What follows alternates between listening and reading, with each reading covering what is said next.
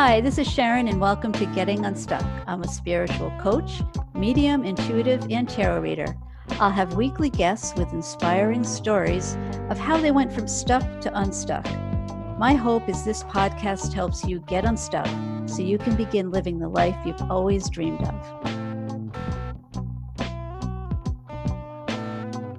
Today is my favorite day because today I have one of my dear friends, Cheryl Craig, who will talk about some tender subjects today. We're going to talk about her ongoing recovery with alcohol and how anxiety and depression has chased her for most of her life, but she's found a great way to get unstuck. Welcome to Getting Unstuck, my friend. Thank you, Sharon. I use how you unstuck yourself loosely because it's a process. Recovery is definitely a process. My question to you is about your drinking. When did you start? And more importantly, when did you realize you needed help? Well, I started drinking when I was about 15 years old. You know, it was more like the high school, your friends start drinking and the experimentation of that. And what I noticed after I, stopped drinking is what that drink did for me, at that time. And one of the things I realized is being, really shy and an introvert, I got the liquid courage. And I think that was what the hook was for me. It's really funny because the power of denial, right, is really strong because, I really never thought I needed help. I just kind of stumbled into AA on the coattails of my husband. He realized that he was an alcoholic, and I started going to some meetings to support him. And it really was by the second meeting, a light bulb went off, and I was like, oh my gosh, I'm an alcoholic too. And I look back now, and what was so obvious, like one of the major flags would have been I couldn't go the whole 9 months of my son's pregnancy without drinking. That was pretty obvious, but you use your denial, right? Like, oh, I'm only having a beer or two on the weekends, so that, there were red flags. I had a whole different picture or story in my head of what an alcoholic was. It was that person that lived under the bridge, or, it was that person who hung out in bars all the time. And I didn't fit that narrative. So, I was really not looking at the actual what an alcoholic really is. How long have you been sober? Well, I got sober in 1992 in June, but about 14 years of my sobriety, I had a relapse. And so in December of this year, I just celebrated 12 years. Congratulations. Tell me about that relapse. What happened or what triggered it? Well, I think what triggered it was really I stopped going to meetings. The thing about me is, in my recovery, is I loved getting into recovery. I saw right away that I never really had that love affair with alcohol that some people have. I really just didn't like myself when I drank. And so it was really freeing for me to be sober and to live that life. So I kind of got into that false sense of security that I was never going to drink again. So I kind of thought, AA and the steps worked for a lot of people, but I could do it my own way. And after I had my daughters, I had twins in 1997, life kind of got busy.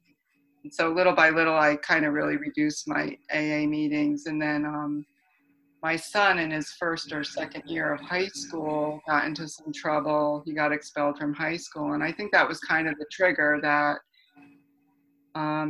I was worried, I was having fear, and I wasn't using any of my tools. I didn't have a strong connection to, that spiritual fitness they talk about in the big book.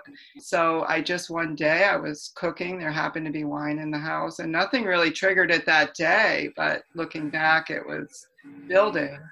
And I just went over and I had a drink, and I had no defense. It wasn't like, maybe you shouldn't do that. It was like, just something came over me and I was going to do it, and it was done.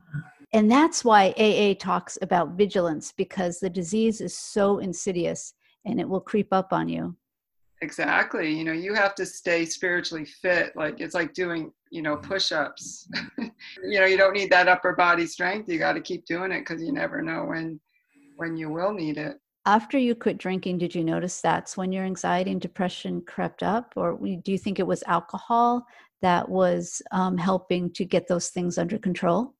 It could have been because, but, I realized when I really started to notice my anxiety come into play was more in my probably 40s. It was, I think, as my kids got older and I had to start to deal with more adult parenting stuff, and I think that's when it started to trigger, like as the kids got older and when my son started to have, problems in school or, and I had to be a parent. I think when they were younger, I could kind of go along and feel, I never felt like an adult. Even today, I don't. It's something that I've been, working at growing up. My recovery's been a growing up process. So I feel like when the kids really needed me to start to stand in those parent shoes and I couldn't get by being the little kid with them, that's when I think my anxiety really started to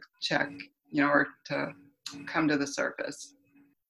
Well, is your anxiety across the board, or is it in just one area of your life? Or is it like, you have a lot of anxiety about parenting or finances or even this, crazy COVID-19 world we're living in? Oh, it's adulting. Adulting causes all my anxiety. It's finances. It's making that phone call to, when my daughters were in college, doing all the footwork. Like, mail makes me anxious. If I get some type of, you know, formal or, like something from the IRS, even though it could be some simple thing, like I'll have that moment of like anxiety, like, oh my gosh, so it's amazing. It's everywhere.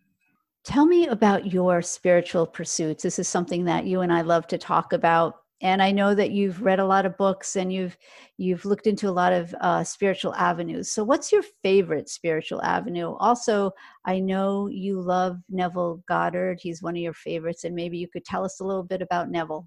Well, when I first came into AA, one of the things I really loved about AA is it is a spiritual program, and God was encased in some of the steps, and it's a relationship with your spiritual self. I did a lot of reading about God, like Buddhism, Christianity, Judaism, Hinduism. I really had a broad interest. And so it was when I came across Wayne Dyer. He had this book about manifesting your destiny. And that's where I first heard of a teacher that I love, Neville Goddard. And the basic premise of his teaching is that we are all God. And it's about awakening that God within us, that nothing happens in our life that we are not the cause of. And that just really resonated with me. And for the first time, I was like, that's it. Like, that was the truth for me, because to me, God is that simple. When some of the paths you go down are very mystical and, it's like it would take 12 lifetimes to really unfold and understand. But Neville was simple. It's, your thoughts create your world, your feelings create your world. And if you can control that, then you can really control what you bring into your life. And AA, that is very in alignment with, because AA is really about taking accountability for everything that's happened in your life. So it's really, to me, it's just about that accountability and not giving my power over to some force on the outside and then being a victim. I think for a lot of us, turning our will over to God is so powerful. People think surrender is passive, whereas I feel surrender is so powerful because I don't have control over anything, especially alcohol or pills or even sugar. I often talk about that junkie Jane that lives in my head because she's always wanting me to take a deep dive into sugar. So I have to be vigilant with her as well. And you have to know yourself. You have to know that surrendering is the best thing you can do instead of banging your head against the wall with willpower. Surrender is the most beautiful thing you can do for yourself. Well, I love that you said that because in the beginning, when I first started going to AA meetings, people used to say surrender to win. And it sounded like kind of an oxymoron, and then as I turned my, alcoholism over and accepted that area of my life I was powerless, then my whole life was mine, right? I didn't realize that alcohol was holding me back from living.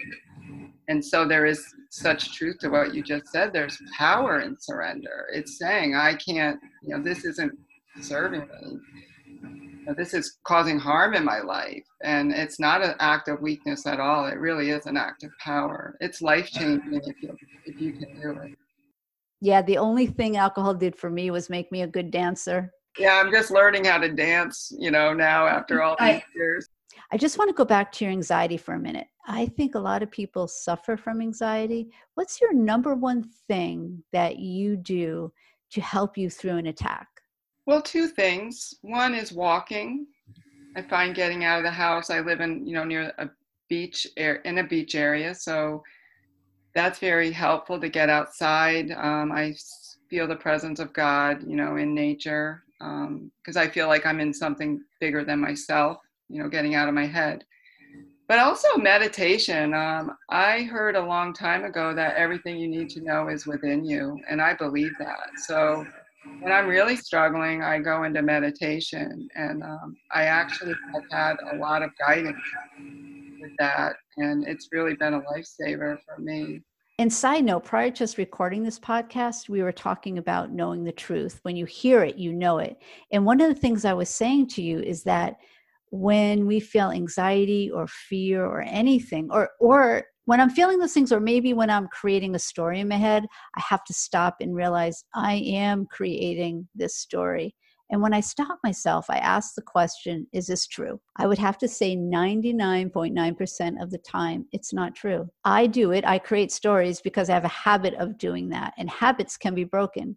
I think it was Dr. Joe Dispenza who wrote a book called Break the Habit of Yourself. And I think that's a great title because we all have habits that are not serving us, but they're so ingrained, and we don't stop and ask ourselves, why am I addicted to this pattern of suffering? Why am I addicted to creating these kinds of negative stories in my head over and over and over again? I like that you say that, because that was through Neville Goddard that I first was introduced to that concept of the pattern man. It is about the stories, that you said, that we tell ourselves and that we accept as true just because for some reason they always have been true for us. And that's about accountability, right? Because a lot of times people think, well, I can't change this, or, that's just how I think, or that's just how I feel, and I think people give a lot of power to their thoughts and emotions. And I feel like you have to kind of sift through those, like what feelings and thoughts don't serve me anymore. Like, do I believe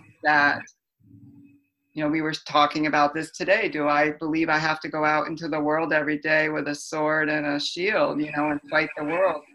Or do I believe that life is easy, life goes my way? And it can be as simple as that, that our patterns of belief, and what you believe becomes your truth. And whatever you are thinking in life mirrors back to you.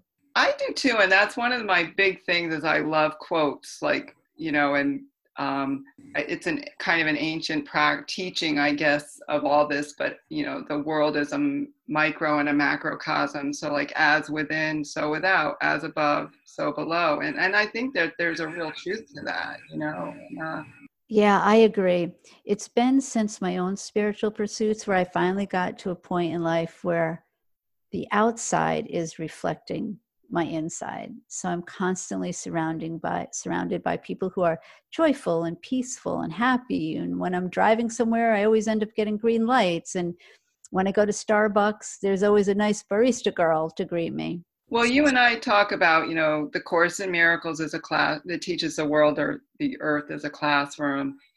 And I had I don't think I shared this story with you. Maybe I did, but on Easter Sunday, I woke up really early and the sun was coming up. And I could see how beautiful the sunrise was going to be from my front window. So I thought, I'm going to walk down to the beach and watch the sunrise. And it was really, really beautiful. And it was, as I was walking down there, I'm like, oh my gosh, it's Easter Sunday, the story of the resurrection. And what I was realizing, because I sat on a bench down there and I didn't see the actual sun come up. It was taking a long time. And I almost felt a little disappointed with myself that I didn't wait but I saw the morning had broken, and it was really a beautiful, the sky was a beautiful fiery pink. And but then I realized that was almost like a symbolic of what was going on in my life, because I'm at the beginning of my awakening, right? The sun hasn't risen. So I think that if you can really look with, open eyes, you're near, everything is mirroring back to you, like where you are in your life or what's happening. And that was such a great moment, like when it's that obvious. Like sometimes you think it's in the little simple things, but sometimes it stares you right in the face. I love that. That is a beautiful story. I love it. So I have one more question for you, my friend. What brings you the most joy in life? I think what is bringing me the most joy is that as I am facing some of my fears and telling myself a new story, that I'm able to kind of let go of those old stories, right? So right now is a perfect example. We're going through this COVID-19 lockdown, and my daughters are here from New York with me. And I think just maybe even a year ago or even 6 months ago, I could have really been living in like fear around all this and worrying about finances and about their future. And just the work that I've done and some of the realizations that I've had, in this past year, like I'm able to sit in peace and joy that my daughters are here and enjoying my time with them. And so I think what brings me the most peace and joy right now is really just being able to live in the moment and having that trust that everything will work out. Because we were talking today in our Course in Miracles is, if there's one thing we know is we're sitting here today and nothing has, we've been through all these hard times and we're always okay. And that's kind of the truth I start telling myself is I'm always okay today. And I just have to trust in that. When I get too far ahead, that doesn't work very well for me. And so I'm learning, the peace and joy is in the moment. It's a day-at-a-time process. And enjoying the now. My sponsor always said, God exists in the now. He's not in the past and he's not in the future. You find God in the now. So when I can sit with that and just trust that God is with me right now, working with me, I'm okay. 100%. I want to thank you so much for your willingness to share how you were stuck and how you helped to get yourself unstuck. I loved having you on this podcast, and I especially loved watching you walk through your process. Thank you, my friend. Thank you, Sharon. It was really fun to be with you, and I'm really proud of you too. I love this podcast, and I love watching you grow.